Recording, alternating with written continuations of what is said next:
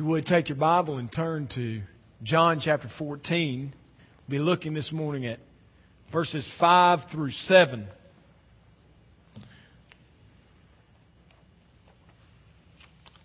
I think I mentioned the first week I preached in this text that the original plan was to preach the first 14 verses in one sermon. Steve Jacobs said if you'd have tried to preach those 14 verses in one sermon, it would have been 8 hours a day for at least 5 days.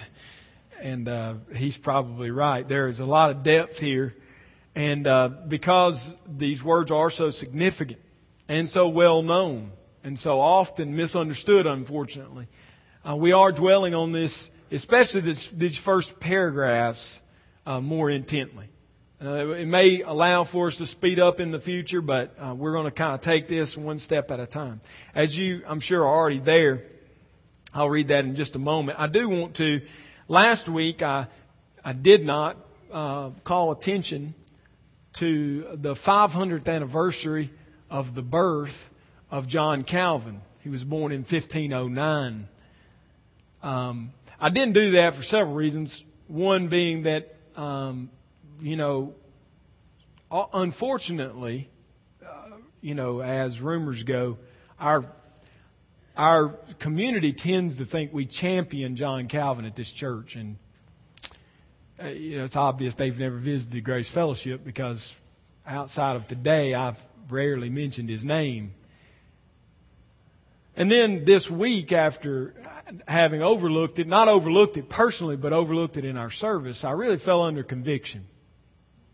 Because there is no human outside of the Bible who has shaped and formed not just the church as we know it, but all of history as we know it. You and I live in a free country because a man named John Calvin pressed for freedom in Geneva. And his teachings inspired generations of men who became our founding fathers. The Pilgrims were Calvinists, proud of that label. Now that label, he is the most formative man in Western history. That's not from a church's perspective. That's from world historian perspective. But he is also one of the most demonized men. Probably because he is one of the most godly men. And so, I overlooked him last week. His birthday is July the 10th. And we didn't mention. But I do want to mention, and it also gave me time to read over 3/4 of a book that I purchased. That I could have recommended it without reading it, but I'd rather read it. It's this little book. You see how small it is. Portrait of Calvin is the name of it, by T.H.L. Parker. Parker's 93 now, and he's an Anglican minister. And I do want to read just a paragraph here. I'm eager for people to know Calvin, not because he was without flaws, or because he was the most influential theologian of the last 500 years, which he was, or because he shaped Western culture, which he did. But I want people to know John Calvin because he took the Bible so seriously. And because what he saw on every page was the majesty of God and the glory of Christ. Calvin continues to inspire me because of his relentless focus on the greatness of God. He did not always have eyes for the majesty of God. His medieval training left him in spiritual darkness. Parker says this, that he was taught to think in the University of Paris, the most renowned school in his day. He was taught to think in a room with the windows shut. But then light dawned. These are the words of Calvin about his conversion. I saw just as if light had broken in upon me. In what a pigsty of error I had wallowed, and how polluted and impure I had become. I recommend that you read this book, not because he is inerrant. He was a very flawed man, as all men are. But because there has been no other human outside the Word of God that saw Christ so clearly and held God so high. We do thank God for men like John Calvin. It's right for us to recognize them even after they're past. And it causes me to think we will all die, and our own families won't remember us in 500 years. Think of the significance of a life spent living for the glory and majesty of God and His Son, Jesus Christ. The impact is 500 years later. Like Him, hate Him, they're still talking about Him. Not because of who He is, but because of the God He served. So I challenge you to read it. I challenge you to think deeply about the Word of God, which He will cause you to do because He was dogmatic about it. And He taught expositionally. I don't claim to preach like Him. I've read some of His sermons. His sermons, over 850 that we have recorded and contained in volumes. And He died 42 volumes of His life works. Things He had written and things He had preached. 42 volumes still with us, preserved. You can buy them if you want to. It'd take you the rest of your life to read them. They're in small print, double columns. 42 volumes. What an amazing legacy He has left in preaching. His lectures are famous to His students. His most renowned commentaries, those on John and Ephesians. My Christian thought was shaped more by his commentary on the Ephesians than any book outside the Word of God. If you ever find it in any form or fashion, the commentary on the Ephesians, the letter to the Ephesians, buy it at whatever cost. Study God's Word and read along with Him as He looks at the text. It's really amazing. Let's dive into this text. Enough about Calvin. But I do want to mention him. And I am a Calvinist, and if you want to talk about that, sometime I will. I'd like to define it for you instead of letting the naysayers define. I'd like to define it. And I think I'm a Calvinist because he believed in the Bible, and I believe in the Bible. And I don't know how you believe in the Bible and don't become a Calvinist. Let's look at the Bible. Let's look at this text. John 14, verse 5. Thomas said to Jesus, Lord, we do not know where you are going. How can we know the way? And Jesus said to him, I am the way. I am the way and the truth and the life. No one comes to the Father except through me. If you had known me, you would have known the Father who sent me. From now on, you do know Him and you have seen Him. I emphasize the way I did on purpose. I want to bring a message this morning entitled, The One True and Living Way. Because these descriptions, the way, the truth, the life, are not general, they are very specific. And they are applied as descriptive terms of who Jesus is. Last week I talked with you about the first verses 2 through 4. We talked about heaven, the way home.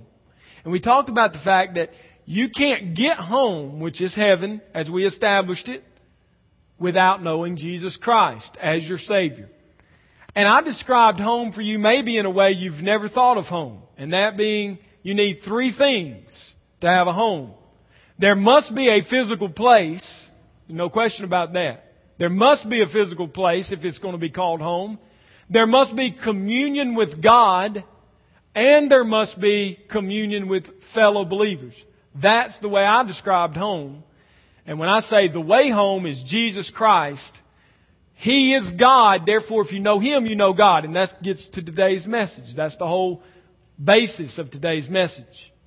If you know Him, Jesus, you know God. If you don't know Jesus, then you do not know God.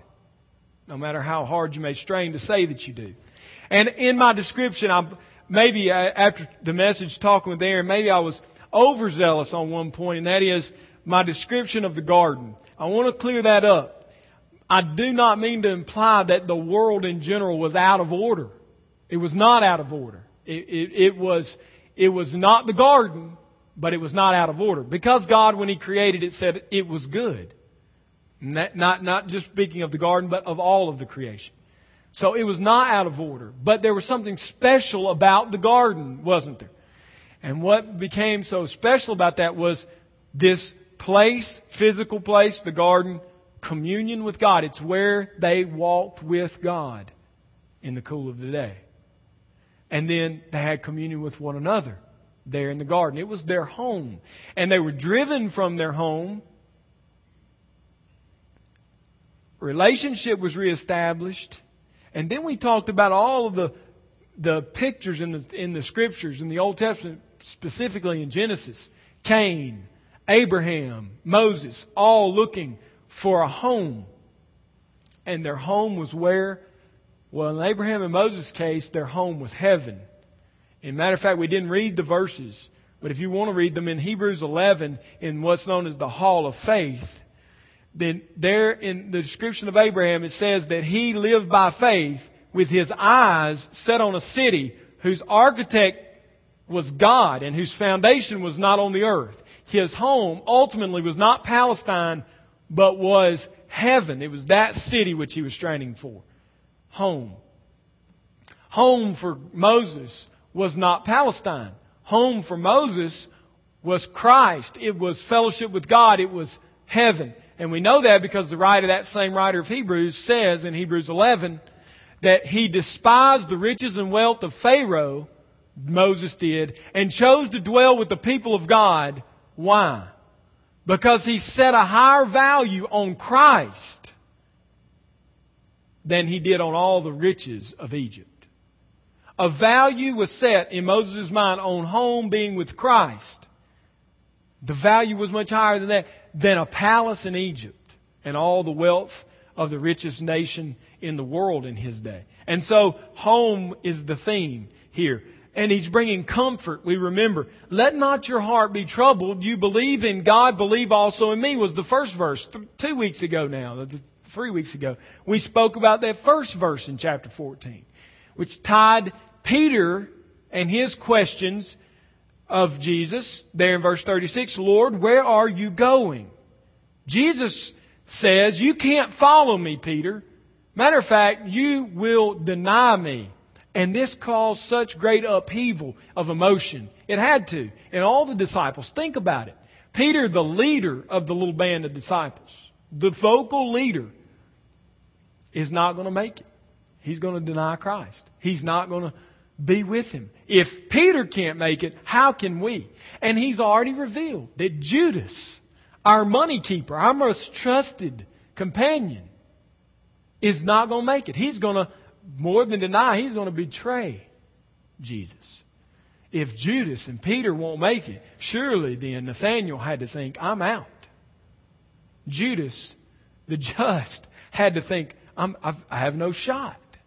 I have no way of making it. And then Jesus in verse 1 of chapter 14 brings that peace which we've talked about. And his focus is on God. Believe in God, believe in me. Right? There is a home for you. I'm preparing the way through the cross. That was the preparation. He's not the eternal carpenter, we said, is He? He's not up there with hammer in hand, tool belt around the waist, building little places for people to live when they die. That's not what Jesus is doing. Jesus completed the preparation on the cross. When He died, the way was set, the way was made. The entrance into the Holy of Holies of heaven was paved by His blood. And in passing, I mentioned at the close of the message after reading Hebrews 9 and part of 10, I mentioned the analogy of Hebrews being that the doorposts of heaven are covered with the blood of Christ. The utensils are sprinkled with the blood of Christ. Everything is covered with the blood of Christ in the heavenly temple. That should draw us into our remembrance of the Old Testament. When the death angel was coming over to Egypt, what did God say? Kill that lamb and sprinkle his blood over, smear his blood over the doorposts of your home, and everyone in that home will be safe. And so our way home is Jesus Christ. Now, it may seem repetitive, but that's exactly where we're going again today. We're going to look at the way, the one true and living way, Jesus Christ. This is the sixth of 7 statements made by Jesus known as the I am statements. He first said in John 6:35, I am the bread of life. Then in 8 verse 12, Jesus said that I am the living water, the fountain of living water. Then he goes on in chapter 10 to say, I am the door of the sheepfold. And then later in chapter 10, in verse 14, he says, I am the good shepherd. And in chapter 11, verse 25, he makes his 5th statement, I am the resurrection and the life. Now we come to verse 6 of chapter 14. I am the way, the truth, and the life. And the final I am statement, which John uses to organize his material in this book, the teachings of Jesus Christ, are organized around these I am statements. The last one being in chapter 15, verse 5. I am the vine, the true vine. All of these statements are exclusive statements of Him being God in the flesh. But there is no more exclusive statement. No statement in the Bible which is more exclusive than the one we look at today. This statement is the one that angers the lost world, other religions, and causes them to call out to us as if we are arrogant. You've heard that charge, I'm sure. You arrogant Christians, you think you're the only ones who know the way. How dare you try to shove your beliefs on me? Don't tell me how to think, they might say. But this verse leaves us no compromise. This verse leaves us no room to compromise or play politics with the gospel. Jesus Himself says, I am the way, the truth, and the life. If you're an underliner, a circler, a note taker in your Bible, the words you should focus on are the smallest words in this text. It's the article, the. It's caused many to stumble. If He would just say, I am a way, a truth, and a life, everybody in the world would stand up and applaud Him as a great teacher. The problem is, He very specifically said, I am the way, the truth, the life. So let's look at this statement, even closer than we already have. Let's look and see what Jesus says. Jesus is the exclusive way, truth, and life, according to verses 5 and 6. This is an honest question from a humble man. I may ruffle a few feathers even today with this statement. Because commonly, Thomas is shown to be a doubter. And that is a true statement. He doubts. He has questions. He struggles to understand faith. He doesn't get it. He's not perfect. He's a flawed man. But he seems to be honest from everything we see in the Scriptures and very humble. This shows His humility to me, both His honesty and His humility. Look at the question. Jesus says this very straightforward statement, and you know the way to where I'm going in verse 4. And you know the way to where I'm going. If you go back to verse 36 in chapter 13, you see, where I'm going, you cannot follow me now, but you will follow afterward. You see that? The focus has always been on the way, hasn't it? There's 4 statements made by 4 different apostles, and all of them are going to focus around the way. I want you to look at them with me. In this section of John, there's 4 statements made by the apostles, and they all focus around this idea of the way. Look in Peter's statement in verse 36. Lord, where are you going? He's wanting to know, where are you going? What is the way? Where are you going? Then we see in verse 5, Thomas says, Lord, we do not know where you're going. It's humility. He's confused. I mean, you just said we know where you're going, and we know the way. I don't know where you're going. And how can we know the way? The way is the focus. Look at Philip's statement in verse 8. Lord, show us the Father, and it's enough for us. Now, that one's not quite as conclusive, but we can kind of hear it in Philip's inflection, can't we? When we read the text, you can see he's still asking Thomas's question rephrased. Well, Jesus didn't give a direct answer. He still hadn't told us where He's going. Show us the Father. He mentioned the Father, though. Show us the Father. And that's enough. If you'll show us the Father, the implication of Philip's statement, if you'll show us the Father, then we'll know where you're going. We'll know the way. Show us the Father. The way is the focus. How do we get there? Then look in verse 22, Judas, the one called Just. Look what he says. Lord, how is it that you will manifest yourself to us and not to the world? Again, it's not quite as straightforward as Thomas and Peter, but it's the same idea. How is it that we're going to see you, but nobody else is going to see you? How are we going to understand the way and nobody else understands the way? These questions give Jesus the opportunity to teach the disciples the way and teach us also through teaching them. And as a side note, as I was studying this, I was thinking about this week. It's really a side note, a sidebar, a rabbit, whatever you want to call it. But it's important. Parents, I was convicted of this. Parents, we need to be careful how we hush the questions of our children. You know what we're all guilty of it, don't you? And adults in general. Aren't we guilty of it? Let's be honest together. We're all guilty of it. You're cooking dinner. Little Johnny comes running in. He's got 5 questions that are just burning him. And what do? Go ask your sister. Go talk to your dad. We're bothered by little Johnny's questions. If we're not careful, little Johnny will stop asking questions, and we'll lose the opportunity in the audience to teach them. To teach them. Questions from your children or from your disciple, the person who you're teaching and training in the faith, are very important. Jesus' teachings often come from the questions of His disciples. Think about it. And the questions of others. I mean, He's always answering questions. And this isn't a new idea. The church taught believers through what's called catechism. It's a method of teaching by question and answer. Questions are important. Now, that's just a side note.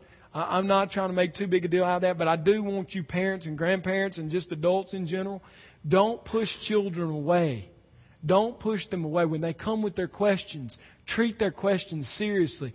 Answer their questions to the best of your ability. Root your answer in the Word of God. If you don't know the answer, by all means admit you don't know the answer and go with them to learn the answer. But don't just shoo them out, because they'll stop asking. And they'll stop at that point learning. So, Jesus has these 4 questions. We're in the second of these 4 questions. Thomas is saying a very honest statement, a very honest question from what I perceive to be a very humble man. Lord, we do not know where you're going. How can we know the way? If you don't know the destination, Lord, if we don't know the destination, how can we know the roadmap that leads us there? There's just not any way. It's logical what He's reasoning here. It's a very logical statement. Jesus, we don't know the way to the Father. Help us understand. That's really what he's saying. I don't get it. I don't understand. Thomas is asking a very logical question that's focused on a very physical reality. At this point, the disciples are still very physical in their understanding of what's going to happen. They haven't quite grasped the spiritual nature of what Jesus is teaching. They still think there's going to be a revolution. They're going to be on the front end of it. Jesus is the Messiah that will alleviate their pressure and their oppression from Rome, I think. And Thomas is saying, we don't really understand this. He's admitting, I don't get it. I don't understand. It's a very physical focus, not a spiritual focus. And he's guilty of... It's easy to beat up on Thomas, isn't it? We often do it in messages, in songs, and preaching and teaching. We beat up on poor Thomas as if he's some dissenter. He's not a dissenter. He just is a sinner like you and I, struggling with his faith, trying to understand the tough reality of how do we know God? How do I come to a good grasp and understanding of who God is? So it's an honest question from a humble man, and this is an honest answer from the glorious teacher. I mean, there's no greater teacher than Jesus, and yet he doesn't seem to give a direct answer, does he? He doesn't just give him the simple, straightforward, I'm going to die on the cross, Thomas, then I'm going to go to the Father, then you're going to see all that, and then when you die, you're going to come with me because you have faith in me. He gives him a more mysterious answer. It's a very straightforward answer, but it's not to the point of the question. Now, Jesus isn't avoiding Thomas. He's rather driving Thomas to a deeper level. Thomas is focused on the surface, and Christ is driving him deep. Thomas is looking for what's the roadmap, and Jesus is saying, know the road.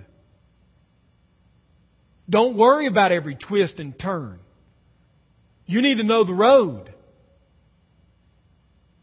Do you understand? That's why he answered the way he did.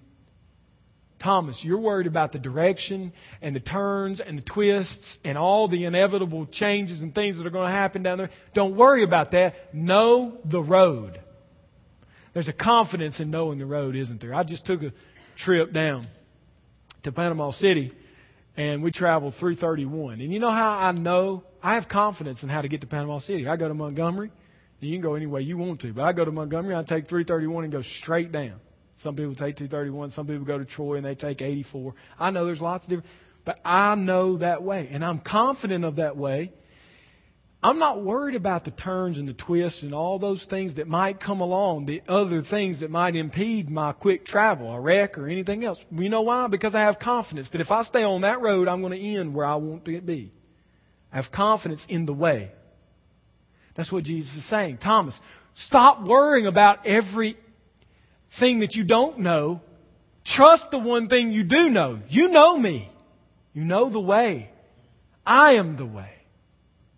And we need that same rebuke or answer, don't we?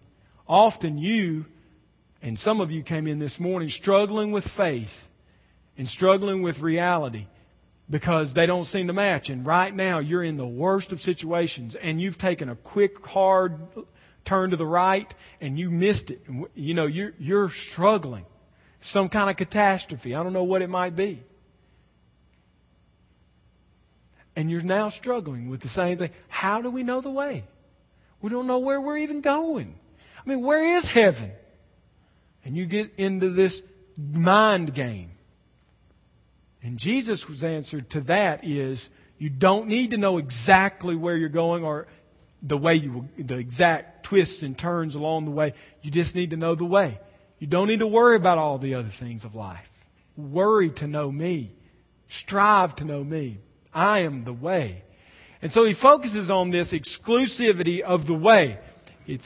He is the way. And his answer, the key to his answer is that little word, the. I said that earlier and I repeat it again. Jesus did not say he is a way, as if one among many. He said, I am the way.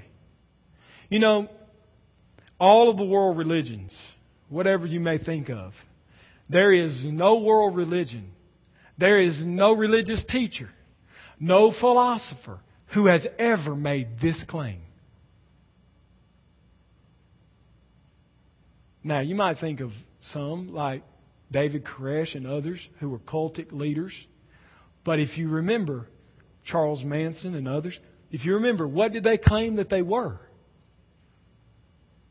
In some way, an incarnation of Jesus Christ. They were Jesus come a second time. They never claimed independently to be the way. They claimed to be the way, Jesus, as these cultic leaders. But in the Muslim faith, there's no claim that Muhammad is the way. He is not the way. He's clear in his teaching. He has a way. It's a religious method by which you might attain acceptance with God, but He Himself is not the way. Confucius, Buddha, the Hinduistic faith, the Eastern religions, the New Age philosophies, they all know a way, but they are not themselves the teachers, the way. Jesus is saying something very radical. I am the way. I'm not telling you a way. I am the way. You see the big difference here. It's not about the P's and Q's and the getting the I's dotted and the T's crossed and all the religiosity. It's know me. If you know me, then you know the Father. And if you know the Father, you have a home. If you don't know me, you cannot know the Father, and therefore you have no home in heaven. Big difference. Christianity, unlike all other religions, is a relationship with the living God. Through the God incarnate, Jesus Christ. There's no other way. There's no other way. He is exclusive in His statement. He doesn't allow for us to play politics. He doesn't allow for us to compromise. I was so saddened just last week in the Anniston Star. They printed the AP article where Rick Warren spoke at the Muslim gathering, the National Muslim Convention, trying to bridge the gap. There's no way to bridge the gap. They're on a totally different path. They are going to an idol, a satanic idol, not God. We're going to God. That's not arrogance. That's believing the Word of God. It's arrogant for them to claim they've found the way when the way has been revealed in the written Word of God through the Word of Jesus Christ. That's arrogance. When someone charges you as a Christian with being arrogant because you know the way, you tell them, no, I'm so dumb. I have to read the Word of God and trust the living Creator. That's all I've got. I'm not smart enough to go your way. I'm not intelligent. Sometimes we're so scared. So scared. We need not be scared. We have the way. His name is Jesus Christ. And it is exclusive, but it is not arrogant. It is not arrogant. Jesus said, I am the way. Jesus is very clear in His other teachings that the way is through crucifixion, burial, and resurrection. That's how He will prepare the way. That's how He will map the course. In Matthew chapter 7, Jesus warns us, come in through the narrow gate, for broad is the gate, and broad is the way which leads to destruction. How can they all be wrong and we be right? It's because Jesus said it was that way. There are many who will find that way, the broad path. And they'll find it one of three ways. Paul tells us in Romans they'll find it either through nature. You've heard these guys, haven't you? If I offend you, I'm sorry. Oh, I don't have to go to church, preacher. When I'm on hole number 9, hitting that approach site, I look around me, everything's green and blue and beautiful, and I say, man, there's got to be a God. That's my religion. Just so I'm an equal offender. And my background's hunting. Man, I'm closest to God when I'm sitting in that tree stand and that buck's coming in. I get more praying in there than I do any other time of the week. That's a joke. That's a lie. You can't find God that way. Paul says that leads to death and destruction. That's in Romans chapter 1. Nature reveals to us that there is a God, but doesn't give us any hope to know that God. Just simply that there is one. We look around. And the response has always been idolatry. If you get to the bottom of it, what that person who's on the golf course is worshiping is not God in heaven, but God of the golf course. That club in his hand and the ball flying straight and going in the hole. That hunter ain't worshiping God of heaven. He's worshiping the God of the hunt. The bigger the buck, the greater the God. And you can find it. There's people, now I just picked on us, but there's people that do this, don't they, through everything, through this nature talk. You know, the way they're going to get to God is hugging a tree, saving a well, cleaning up oil slicks. You can't get to God that way. There's only one way. His name is Jesus Christ. You can't meet Him under a tree necessarily by looking at the tree, but you get Him through the Word of God. And so we have the way. You can try to find God through nature, but you will fail. You can try to find God through morality. That's chapter 2 of Romans, isn't it? There's a law. And there was people who were trying to keep the law. They were good people. But in the end, what you will find is disaster. Because in your keeping the law, you'll realize you fail more than you keep. And you will do one of two things.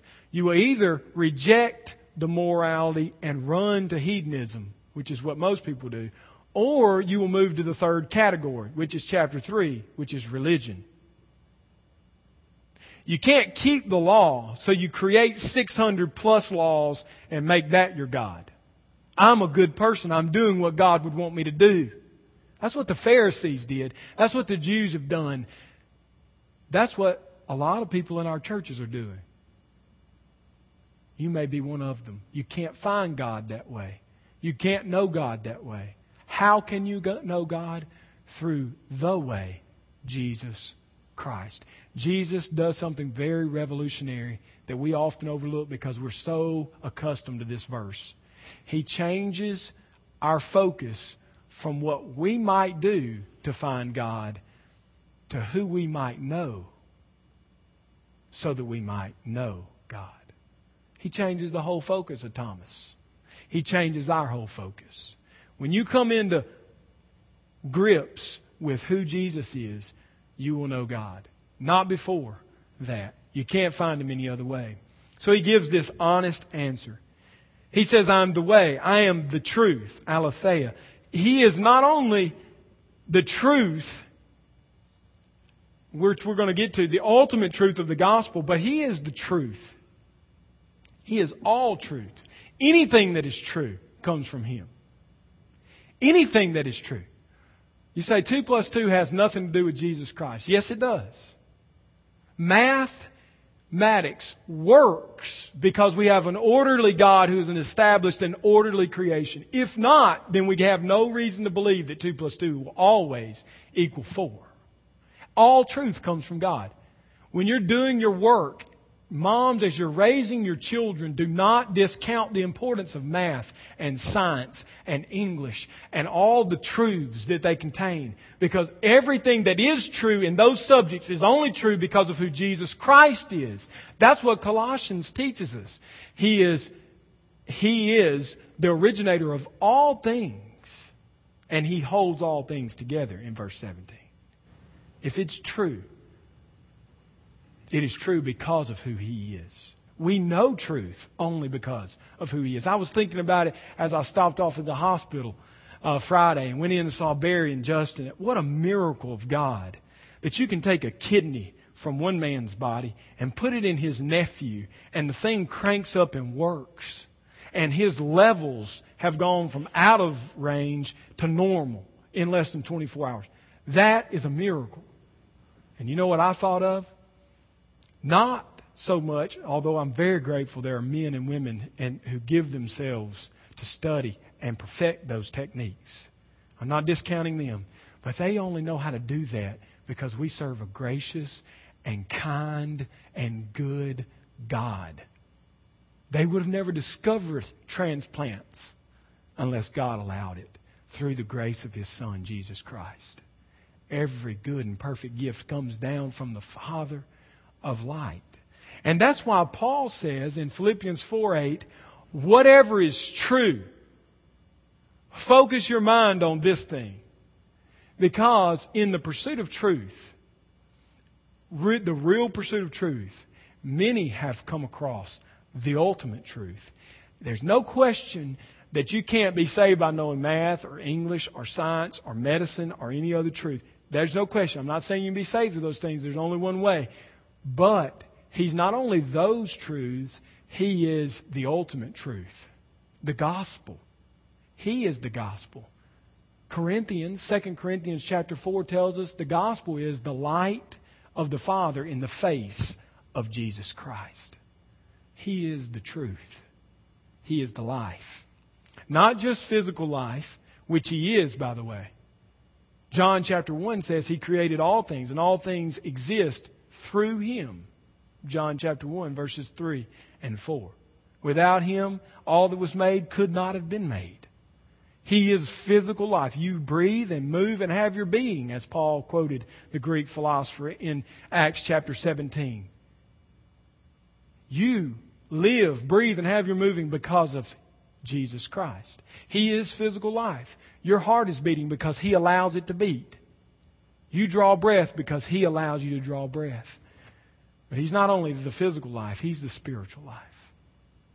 That's the more abundant life He's taught us about in John chapter 10. I don't just want you to have life. I want you to have abundant life, spiritual life, everlasting life, life without end.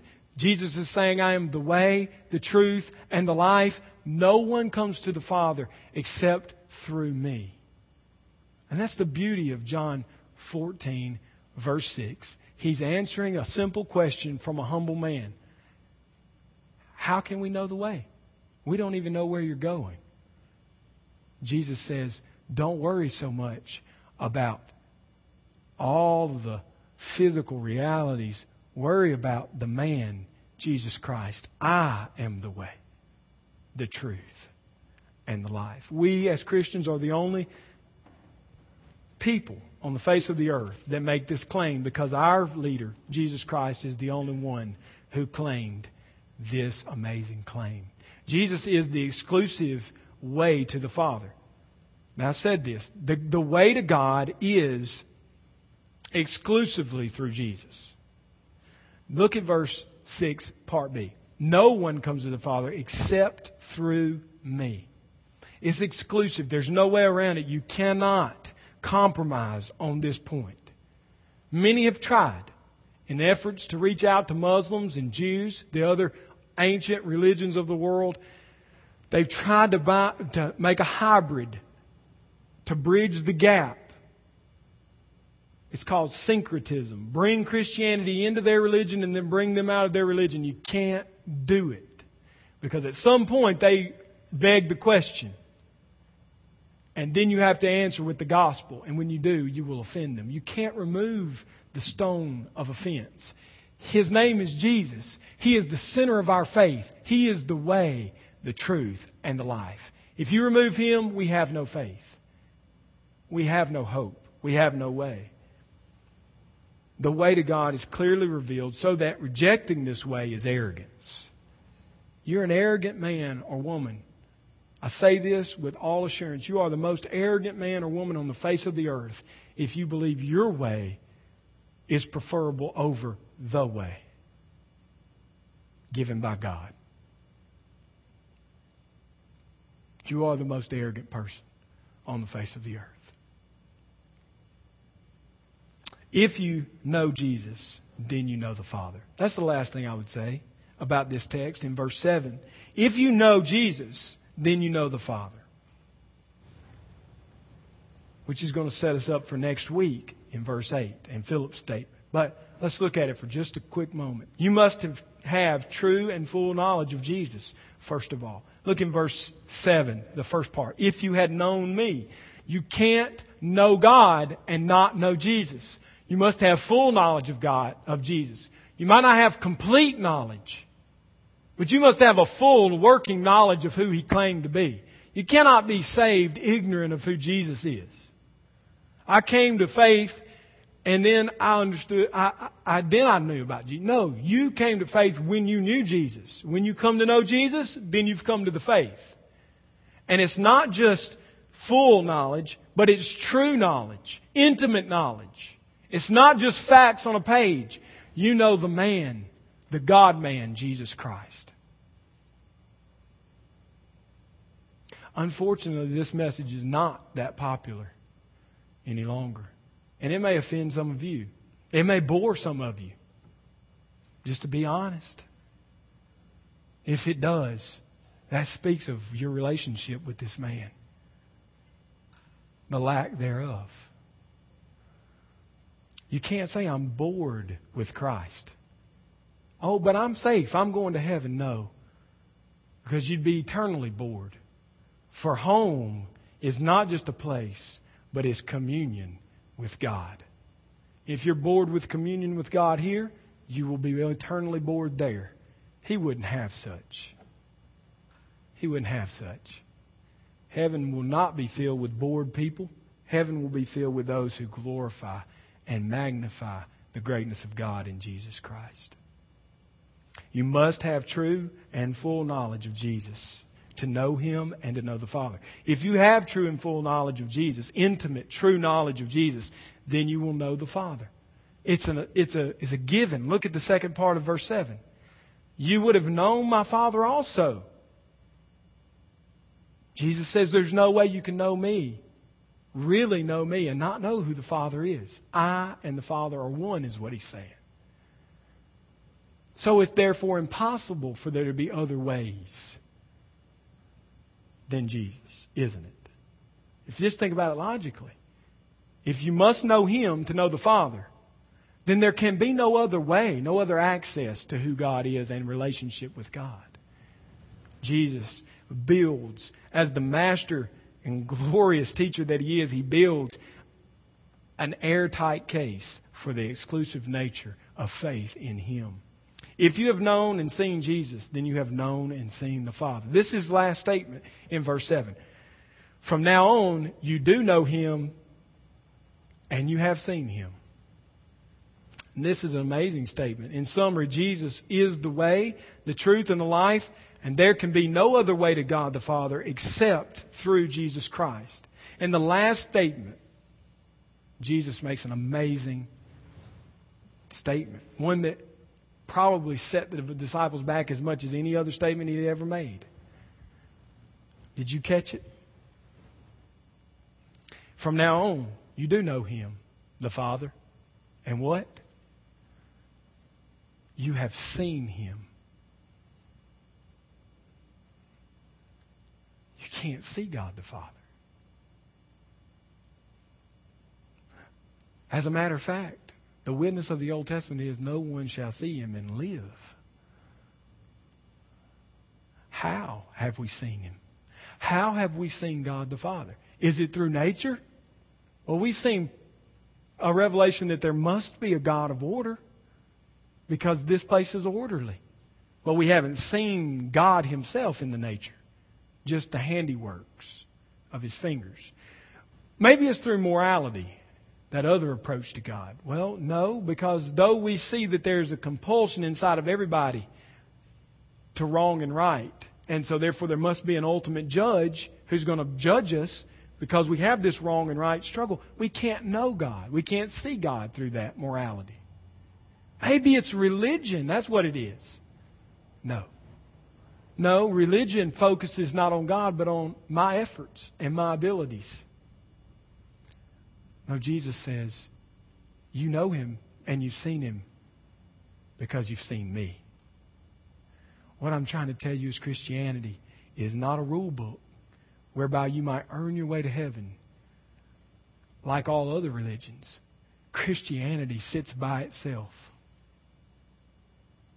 It is in a category to itself because the way is a man, a God-man. The truth is not only in a book. It is a man, God in the flesh. And life is not contained in some force of the universe, but rather the power of a man, God in the flesh, Jesus Christ.